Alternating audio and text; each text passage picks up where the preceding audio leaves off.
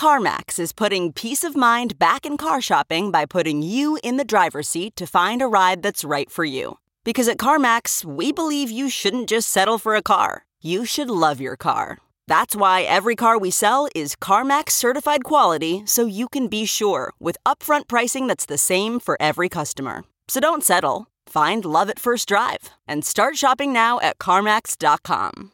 CarMax, the way car buying should be. Okay, picture this. It's Friday afternoon when a thought hits you. I can spend another weekend doing the same old whatever, or I can hop into my all-new Hyundai Santa Fe and hit the road. With available H-Track all-wheel drive and 3-row seating, my whole family can head deep into the wild. Conquer the weekend in the all-new Hyundai Santa Fe.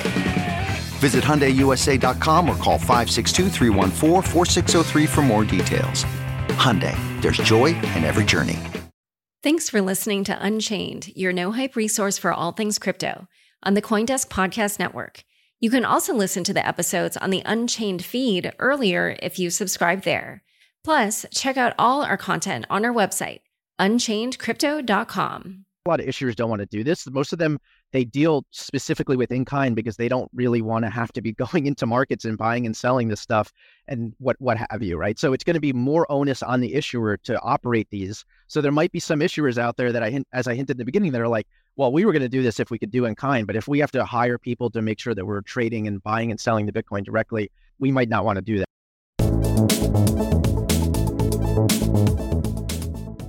Hi, everyone. Welcome to Unchained, your no-hype resource for all things crypto. I'm your host, Laura Shin, author of The Cryptopians. I started covering crypto 8 years ago, and as a senior editor at Forbes, was the first mainstream media reporter to cover cryptocurrency full-time. This is the December 15th, 2023 episode of Unchained. This episode is brought to you by Uniswap. From their self-custodied wallet to zero gas swaps, Uniswap is building products for safe and seamless swapping across DeFi. Visit app.uniswap.org to get started. Arbitrum's leading Layer 2 scaling solution offers you ultra-cheap and lightning-fast transactions, all with security rooted on Ethereum. Visit arbitrum.io today. Vaultcraft is your no-code DeFi toolkit for customizing non-custodial automated yield products on any EVM chain. Join the referral program today and start earning rewards. Learn more at vaultcraft.io. Today's guest is James Seifert, research analyst at Bloomberg Intelligence. Welcome, James. Hi, Laura. Thanks for having me. Happy to be here again. It hasn't been that long. This is a very intense time for you, I imagine. And also just for the crypto community in general, particularly the Bitcoin community. We're most likely less than a month away from the launch of spot Bitcoin ETFs at this point. And yet it sort of feels like cram time before finals, at least for the potential issuers in the SEC. We're seeing there's like multiple meetings happening all in 1 week. There's like these changes being made. So what information can you glean about what's going on? Yeah. So, I mean, there's a lot of to be honest, there's a lot of bad takes I've seen on Twitter and other places about what's going on. They're like, why would they be meeting this much if they're going to approve them? Look, our view, one thing I will say is you said we could see one list within a month. We're very confident we see one approved. That might not mean they list, partially because all these meetings means that the SEC and these issuers are going over finer details, likely pushing and arguing for different things. The main thing is this in-kind versus cash create redeem model, which we can get into, but there's also likely a lot of other things. I wouldn't be surprised if we see a notice that another issuer met with the SEC today or yesterday that hasn't dropped on the SEC website. Everything I'm hearing is there's a lot of people meeting with the SEC over the last few weeks. And my view is it's a positive thing because they would not be down in the weeds going over this minutia if they weren't willing to spend significant time because they want to get these things ready. Yeah. And so I should say, first of all, we're recording on Thursday at 11 a.m., which is why James is saying we might see more news about meetings and other stuff before this episode goes out. But one other thing is that, so just to clarify for me, because you're recognizing that there's a gap in my knowledge. So the approval would happen by January 10th at the latest is your best guess. And then so how long of a delay is it until launches or listing? Yeah, so the dates that I'm looking at are January 8th to January 10th. That's when I think we'll see these approval orders if Eric Balchunas and I are correct in our call, which obviously I hope we are. So that's under the 19B4 process. And then there's this other process, the S1, which is what a lot of these meetings are about. It's about like the language in these documents, what it says about risk disclosures and how these funds are going to operate. There are no real true deadlines on that. Now, it would be very abnormal if it was like months between the 19B4 approval and the S1 approval. My base case is I think that they could get approved around the same time. Like the SEC is working in conjunction, both divisions that would be approving these things, but it wouldn't be out of the question to see like a few days or weeks between seeing those approval orders and ultimately these funds listing on an exchange. So there's no set like, oh, we get approval and then like we have 2 days and these things are going to list. It could happen anywhere from like a day or two to like a couple weeks in my view. I lean towards thinking we'll have them, like you hinted at, I think they'll be listed in mid-January potentially, maybe even earlier, but there's no way to know at this point when that will be. Okay, but will it be the same thing where all the approvals happen on the same day and then all the listings happen on the same day? So I think, yes, I think all the approvals are going to happen on the same day. That's a stance we've had for a long time. That's what happened with the Ethereum futures ETFs. I think that's what the SEC's goal is. The listings will almost be up to the issuers, right?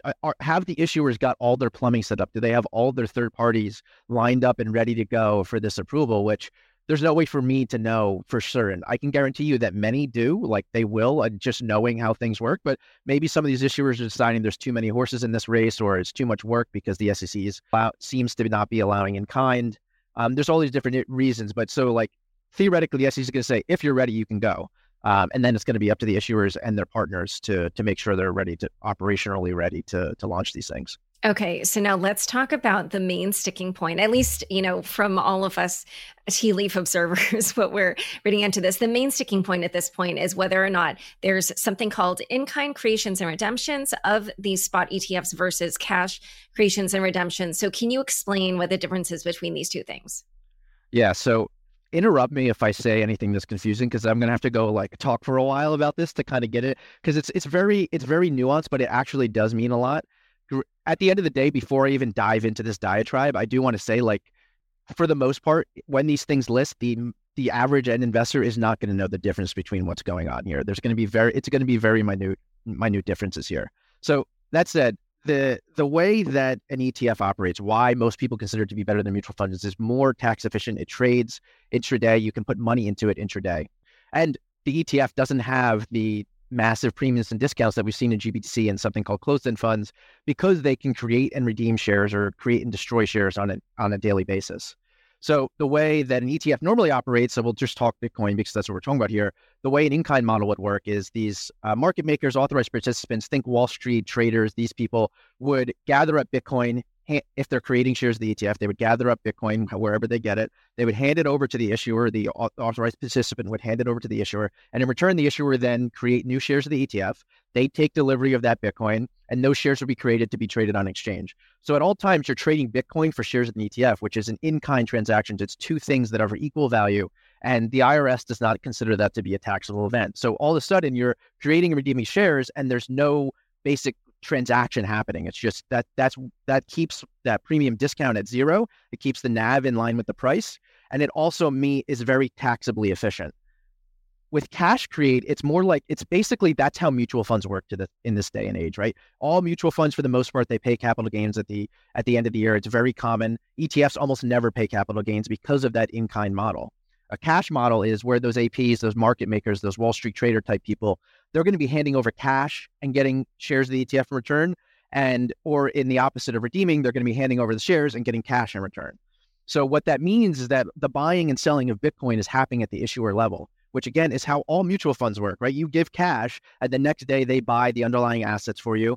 But the problem with that is that's a taxable event, right? So with a mutual fund and with these cash creates, which is not guaranteed that the SEC is not allowing in kind, but that's certainly the tea leaf reading that I'm getting. Obviously, we've seen BlackRock and Grayscale and Fidelity and ARK and a bunch of these other issuers pushing hard to allow in kind because, in my view, it's better for everyone involved for those reasons I just talked about. But the issue with cash create and redeem is essentially it's a taxable event. So, right, that means that at the fund level, they have some sort of gains that they need to distribute.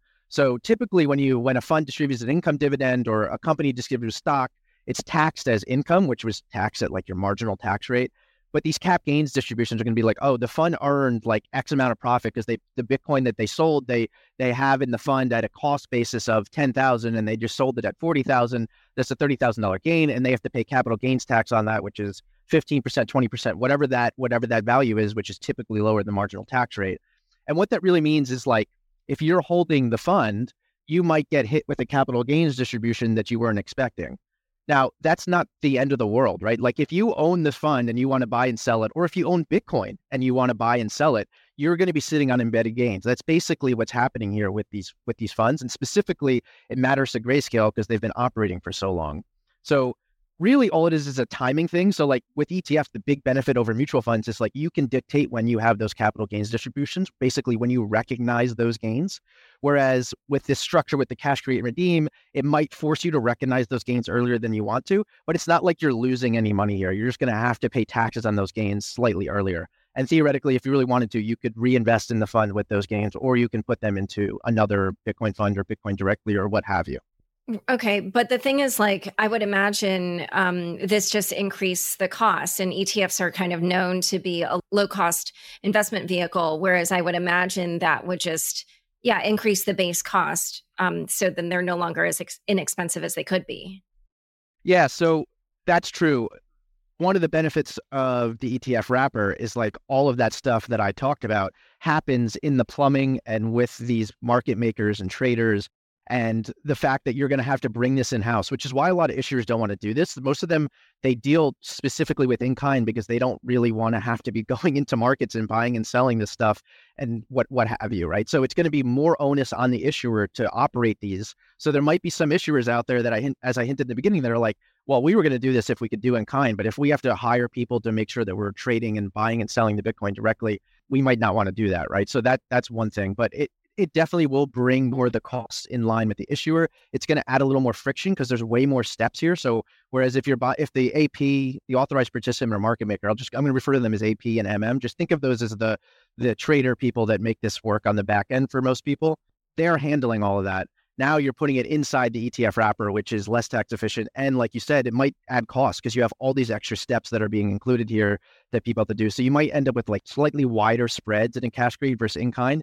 But for the most part, like for the end investor, like this does not matter. Like you're talking about like basis points, like 1 basis point maybe in difference in spreads and different things like that. It's going to be minimal impacts for the average person that are looking for exposure to Bitcoin. That said, the taxable part of this and cap gains distributions, that could matter to some people. But for the most part, at the end of the day, this really isn't that big of a deal. It's just something that people should be aware of. And obviously, people have tons of questions on this. And I will disclaim, like, I'm not a lawyer or a tax expert, so don't please do your own research. This is not investment advice. I'm just trying to explain the structures here. Okay, so in a moment, we're going to discuss a little bit more about this difference between in-kind versus cash creation or redemption. But first, a quick word from the sponsors who make this show possible. Uniswap X is the newest product from Uniswap Labs, which aggregates liquidity across market sources to give you market-leading rates. And the best part is Uniswap X costs zero gas. That means you don't pay any gas on swaps with Uniswap X. If zero gas fees weren't enough, Uniswap Labs is excited to announce that the Uniswap app is now available on both iOS and Android. Start swapping seamlessly with products from the most trusted team in DeFi. Visit app.uniswap.org to get started.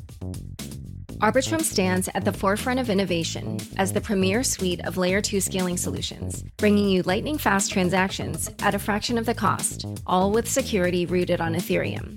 From DeFi to gaming, Arbitrum One plus Nova is home to over 500 projects. And with the recent launch of Orbit, Arbitrum welcomes you to build your very own tailor-made Layer 3, or an Orbit chain.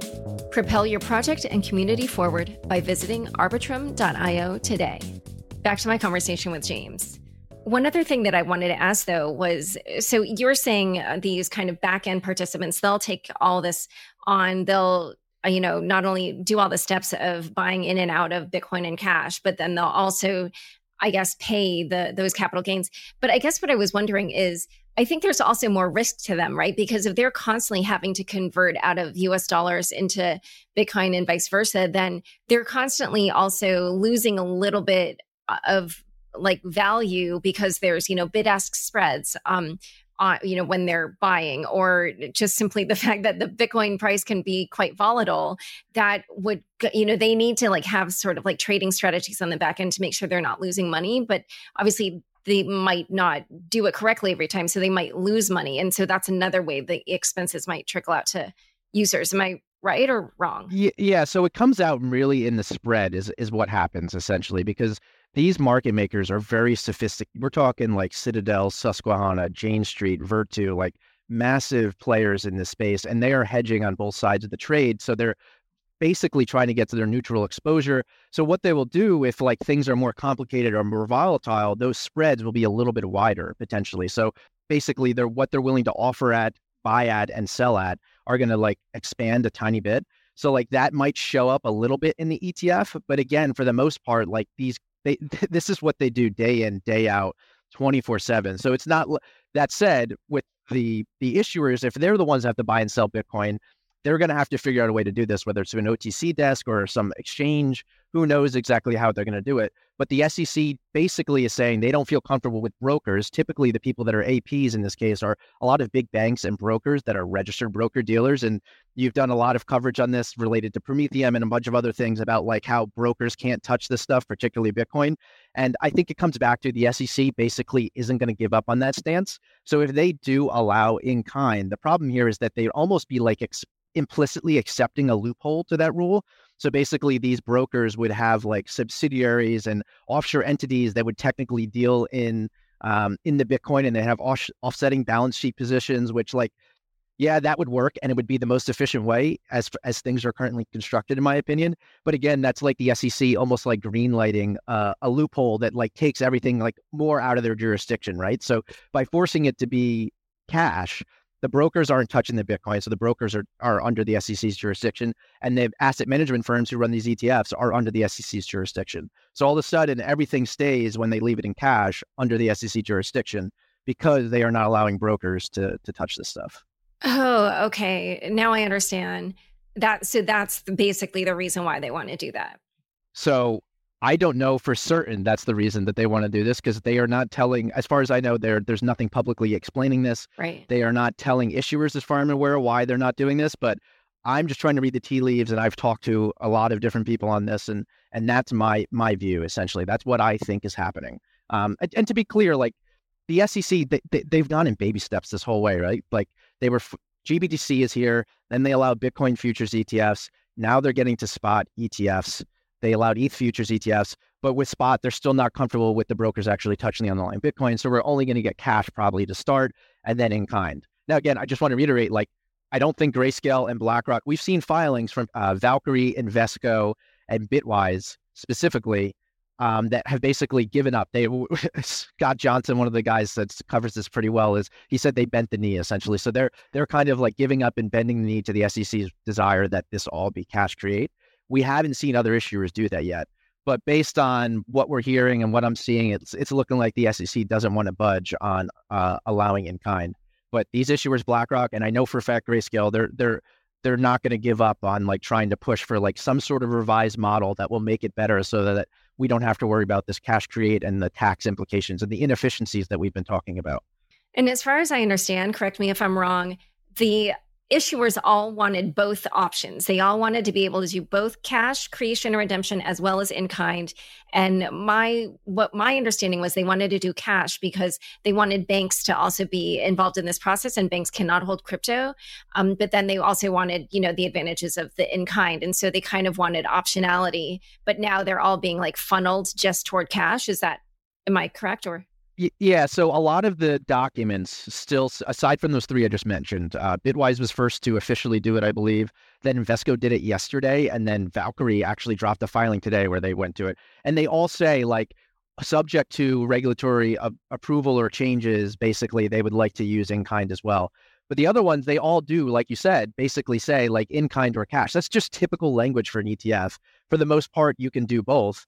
But like the vast majority of these trades and these transactions happen in kind because it's so much more efficient from multiple different perspectives. So yes, they want to leave both open, but for the most part, everyone would much prefer all of these transactions happen in kind. But obviously some of these issuers are going to say, we're going to leave the ability open for cash in case for some reason something's going in the markets where doing cash is just more efficient. So it's not guaranteed that in-kind is always 100% going to be the most efficient way to do this, particularly if like an AP or market maker can't like locate enough Bitcoin or something like that. So theoretically, leaving the ability open, a release valve to do cash create or in-kind makes sense, but it's looking like the SEC just is not getting there where they're going to allow these issuers to do in-kind alongside the cash creates. So one other question is that, as you mentioned, this will affect Grayscale in a very particular way. So can you describe how it will work for them? Yeah, so all these other issuers besides Grayscale, they'd be starting new funds. So it's not that big of a deal, particularly even just to be in cash, right? Aside from the fact that the onus will be on the issuer to like actually buy and sell the Bitcoin. For the most part, these issuers, it's probably not a big deal. But for some, it actually does matter. Obviously, I know for a fact, I mentioned them at the front, like Grayscale is probably one of the ones leading the charge. Like BlackRock has met with them the most, and you can see like they have to publish their presentation on the SEC website. And they basically, going back and they're saying, here's a revised model for in-kind that's like slightly in the middle between cash and in-kind and would satisfy our concerns. So everyone's doing this. And then you have Fidelity and ARK and 21 Shares. They all seem to be leaning this way. But it affects Grayscale the most because they're an operating vehicle, right? So they've already had Bitcoin. They have right now 620,000 Bitcoin in that trust, roughly. They've seen 640,000 flow in. The problem is those Bitcoin have like a certain cost basis. Now, I will say GBTC is a grantor trust and the tax structure around that is very complicated. I was up late last night trying to like understand exactly what this means at an individual level. And I had to take a step back because it was a little bit much for me, to be honest. But what you need to realize is basically this Bitcoin has gone in from 2013 until the fund closed in March of 2021, right? So all that Bitcoin came in. And so right now, the average price, I tried to do this the best I could. And basically the way I did it is I calculated this much money went in on this day. The average price of Bitcoin in this day was this. That means that this many Bitcoins went in at this price, right? So my estimate is that right now, the average Bitcoin in GBTC is around $11,000 to $12,000. Like that's the cost basis. So theoretically, if you have to sell that, now what they do in this instance is they'll sell the higher cost basis stuff first, so they don't have to incur any taxable events, particularly while cash is only allowed. But they have some Bitcoin they've taken in over 40,000. They have some they've taken in from 30 to 40, but a bulk of it is under that 20,000 mark, right? And some of it is even came in below the $1,000 mark because they launched in 2013. So while the money that came in 2013 and 2015 wasn't that massive of numbers, like it was a couple $1 million here and there, but Bitcoin was $100 or $1,000 or under $5,000 when that was coming in. So it's a lot of Bitcoin that's stored in there that's giving that exposure. So Grayscale GBTC has taken in $7.4-ish billion in its lifetime. Currently, it's a $27 billion fund because all those Bitcoin it took in early are now massively appreciated, which is obviously good for anyone who's been invested in this thing for a long time. But it's no different than if you had held Bitcoin yourself because you're sitting on those. So if you need to sell that, you're going to have to pay capital gains to the IRS. And that's basically the same position that GBTC is in. So if we see a ton of money pouring out of GBTC, the trust itself is going to have to sell Bitcoin and then basically say, we sold with our cost basis was X, we sold at Y, we have to pay capital gains tax on that percentage. But really what they do is they distribute those capital gains in a basic, it's kind of like a dividend, but it's a capital gains distribution. And then individually, those people would theoretically pay whatever their capital gains tax rate is, which again should be lower than like a regular income tax rate, at least in the US. Okay. But so investors in GBTC then I guess would have an incentive to keep their money in that vehicle rather than switching to a different ETF provider if it ends up being cash creation. Yeah, so I can't talk I don't want to talk about like individuals, but I will say this is the thing, right? So if you've held GBTC for a long time and you're thinking about switching to another ETF, no matter what you're doing, you will have to sell for a profit and incur capital gains, right? So you need to decide, are you going to just eat that whole lump sum and sell out of this thing and pay capital gains?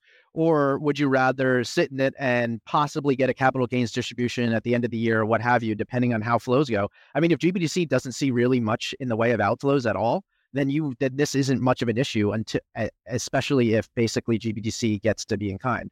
The other thing I would say is like, Grayscale has not given up on in kind yet. All their documents, all their filings say specifically in kind, and they don't say they're going to cash. So I'm assuming that if the SEC really like puts the hammer down and says like absolutely not, you have to be cash only, that Grayscale would still convert to an ETF. But as of right now, all their documents, everything they've said, the presentations they've given the SEC over the recent months, they're still pushing for in kind. It's just that if they do ultimately decide to convert to an ETF and uplist the New York Stock Exchange, this is what would happen essentially. But again, if you're holding it already, like you need to decide no matter what, just like if you're holding any asset, if you're going to sell it and try to trade it, you still are going to have to pay on those gains no matter what you do. Okay. This would just be like, if you don't want to sell, you might have to basically recognize those gains a little bit earlier. Like if you didn't want to sell for 5 years or 6 years, you might have to, so you might get a capital gains distribution of like, however, depending on how much you hold, some number. And basically you're recognizing that gain, and then you could reinvest those assets either in GBTC or some other investment, or do whatever you want with it, really. Right. Yeah, that's what I meant, that if in kind is allowed, then they wouldn't have to pay until later, but now they will have to pay no matter what if everything is forced to be cash. Yeah, so the benefit of in-kind and ETFs is basically like it doesn't matter what anybody else does. So in mutual funds, if you're in there and the fund is, I don't know, we'll say $10 billion, and some one person has $1 billion in there and they take it all out, technically that like capital, you'll end up with the distribution as just holding it, even though you didn't sell. It's an inefficient way of doing taxes, really, as far as we're concerned, as far as anyone should really be concerned, right? With an ETF, because of the in-kind model, the actual trust and fund is not generating those gains. So basically, you only have to worry about your gains, paying those taxes on those gains when you decide to sell. That's the inefficient part here, right? So like you're kind of being forced to recognize those gains earlier than you otherwise would, but it's still gains that you were going to have to pay no matter what, whether you stayed in the fund or like depending on when you left, really. So an ETF that allows in kind, basically you control when you recognize those gains. This with cash, particularly if you see a bunch of outflows, you might be forced to recognize gains that you would have to pay taxes on. Right. Yeah. And I could see that maybe changing people's minds, like if they were planning to leave to another issuer or whatever. But anyway, but one other question. So, but then Grayscale would also incur taxes when they end up listing. Is that what you were saying? No, because it should be a pass-through entity. So essentially it would just so Grayscale itself isn't gonna well, actually, I don't know for certain, but this is basically just how the trust is going to operate. So they'll, rather than get like what's called like a regular income distribution, like it comes in, and if you look at your tax documents, it says income, this will come in and it will say like the distributions we're talking about here will say capital gains distribution, and it should be long-term gains. So long-term gains specifically are taxed lower if you held it for over a year. That will come through, and there's a different tax rate for that. So basically all it's saying is we're recognizing that you made certain amounts of gains and we're distributing those assets as a cash dividend or cash distribution. And that distribution is capital gains, which you have to pay capital gains taxes on. Okay. And then you also talked about how this would affect BlackRock in a specific way, the BlackRock Private Trust. Can you talk a little bit about that? Yeah. So this is more in the weeds and stuff that we've been talking about and I've been looking at. BlackRock, as you know, and many people are aware, they had a partnership with Coinbase back in August of 2022. Alongside that, they announced that they were launching a private trust for institutions and high net worth individuals that want access to Bitcoin. And basically, BlackRock is going to offer this private trust. Now, it's not a mutual fund or an ETF, so we don't know what the assets are in that trust. But what we do know is that there's likely significant assets in there. And we were estimating a couple $100 million were in there, hundreds of millions, we were thinking. And one of our theories was that BlackRock was just going to move that Bitcoin basically into the ETF when the ETF launches, so almost seed it. And then basically the ETF would get a jump start and have however many assets that private trust had, because there's not really a huge benefit to just leaving in the private trust.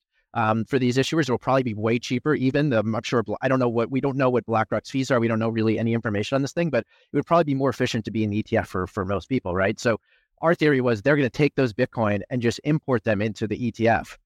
And they can't do that in Cash Create, because you can't just take the Bitcoin and then put the Bitcoin in a creation into the ETF, because you can only do Cash Create. So it's likely that those private trust assets are just going to sit in that private trust until the SEC gets comfortable with in kind. So our theory was basically BlackRock was going to use that trust and those assets they already have to kind of perk up their ETF, make it look more competitive.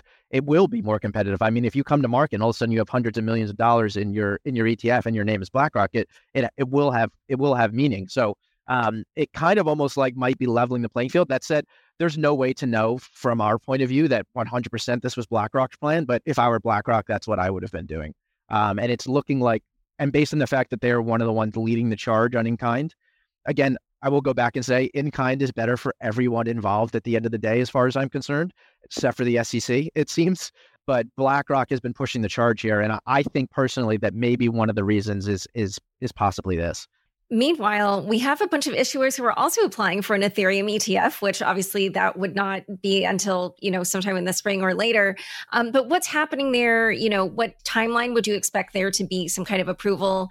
And we're also seeing some kind of objections in the press to the notion of an Ethereum ETF, concerns about the staking model. So I just want to hear your thoughts on, where that all is going.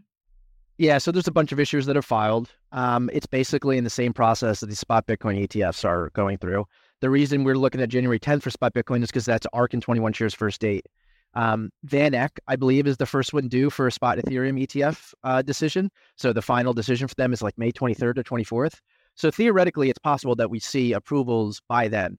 That said, we're nowhere near as confident in that as we are on the Bitcoin side of things. And obviously, a Bitcoin ETF approval would increase our confidence that a spot Ether ETF would be happening. So those are the timelines we're watching. The objections we've seen in the press, honestly, a lot of them I don't think are relevant because none of these applications are going to stake the ETH right now, right? So the objections about ETH staking might have more to do with the fact that the SEC might use that to call it a security and then say they can't allow an ETF, but not that like the SEC can't allow it because the trust documents in this case would just basically, they don't say that they're going to stake the ETH, right? So if it's just going to be holding ETH, it's going to be the same thing as Bitcoin, essentially.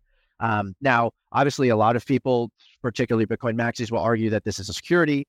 My view is that the SEC has pretty much implicitly accepted Ethereum as a commodity at this point. So when the CME listed Ethereum futures, there's this whole process. And essentially, like the way futures lists, we have the CME Bitcoin futures, we have the CME Ether futures, and then there's variations, there's micro versions of that. When you do that, you have to register and you file a document, and it basically says we're registering these as this type of futures. And the most common ones are commodity futures or standard futures. Another one is securities futures, which it basically means it's a futures on a security, and that's duly covered by CFTC and SEC. So anytime anyone registers to futures, they could register for both, and the SEC could object and have said, no, this should be registered as securities futures because Ethereum is a security. But all 3 or 4 registration documents, they haven't done that for Ethereum. So that was one thing why I was thinking the SEC might be getting more comfortable with Ethereum because they're not pushing back on these things. And to go take a step back, we actually just saw a lawsuit that went to the same court that Grayscale won with some of the same judges, where basically they decided the SEC was arbitrary and capricious in allowing something. Basically, it's based on volatility. We don't need to get into nuance, but essentially the ruling was the SEC gave a letter that said these are not securities futures. They can operate as commodities futures, which have they're more cost efficient and can be more competitive. And the SEC said, no, these are security futures. You act capriciously and arbitrariously, and you can't do this, right? So the court basically threw out the SEC's decision to allow this thing to be a regular futures contract. So now we go back to Ethereum. The SEC is not fighting this. They also now have approved Ethereum futures ETFs, which are squarely in their purview. If they want to go back and call this thing a security, then we'd have to delist every Ethereum futures contract out there. We'd have to delist the Ethereum futures ETFs. And basically, it wouldn't just be the SEC fighting against the industry. It would be the SEC fighting against the industry and the CFTC, its sister agency. So that's why I think things are more likely than not. We haven't put out exact odds, but I do think it's likely to happen in 2024. My view since this summer has basically been, I think Gensler and the SEC are pivoting on Bitcoin and Ethereum. So Bitcoin's on a tier all its own. Gensler will say it's not a security, call it a commodity. And then he won't say anything on Ethereum, but he'll call like pretty much everything else under the sun security. So I think he's kind of pivoted on Bitcoin and Ethereum. I think it's just not worth their energy to fight this. That said, they could probably pull some rabbits out of their hat to delay this thing further. It's not guaranteed that it's going to happen in May of 24. I know that was a really long-winded answer, but I just want I'm probably going to get a lot of flack for saying that. I got a lot of flack for saying that on Twitter, but my view is basically the SEC has implicitly accepted this thing is not a security at this point. Nothing saying they can't go back and try to fight that again, but I just don't think it's worth their time. It's way easier for them to go back and fight against these other things being securities, which they have put in these lawsuits against Coinbase and Kraken and other exchanges.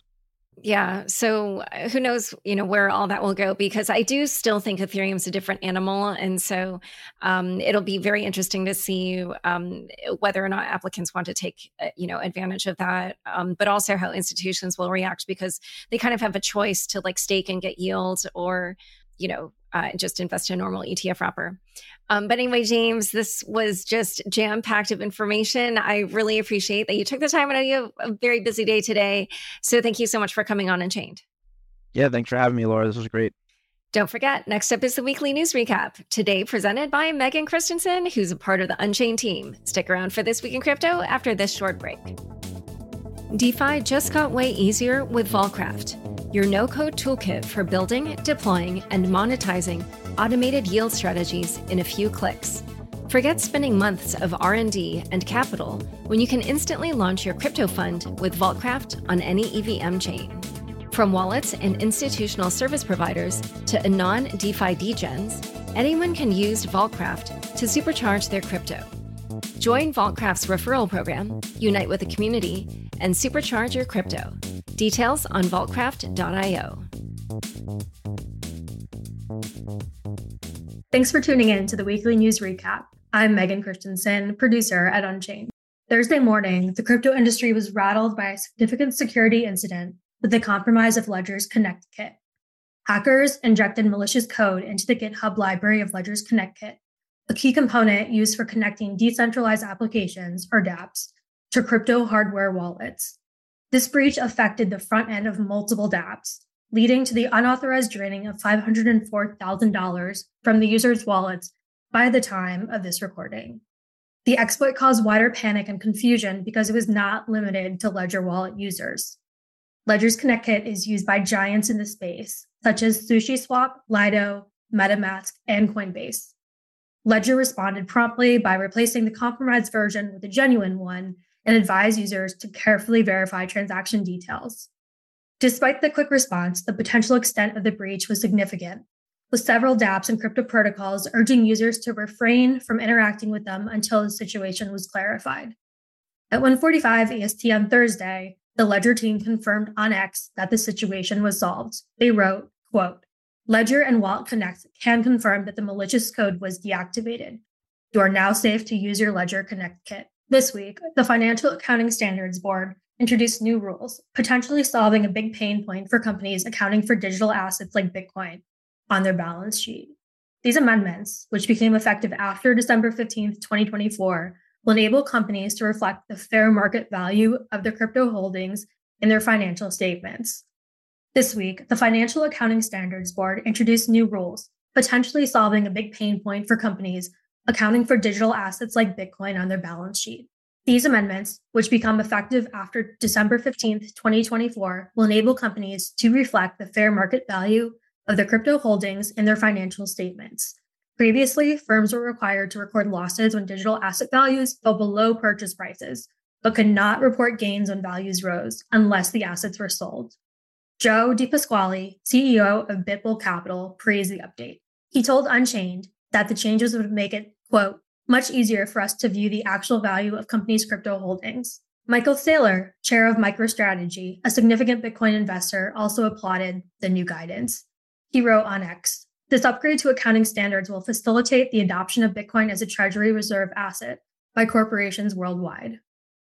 On Tuesday, lawyers for FTX objected to a staggering $24 billion tax claim from the IRS. Initially, the IRS had demanded as much as $43 billion, but this figure was later adjusted to $24 billion, a sum FTX has branded as absurd and meritless. The FTX bankruptcy estate argues that the exchange, which only operated for about 3 years, never generated income close to the amount claimed by the IRS.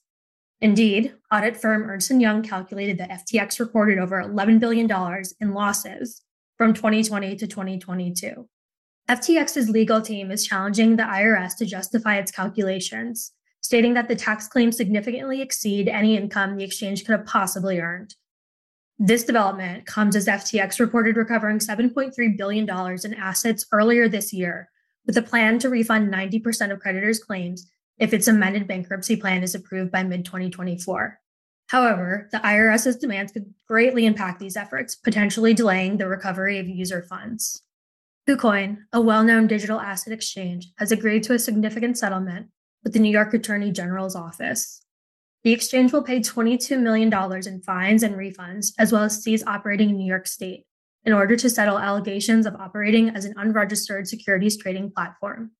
This amount includes a $5.3 million fine and over $16.7 million in refunds to New York users.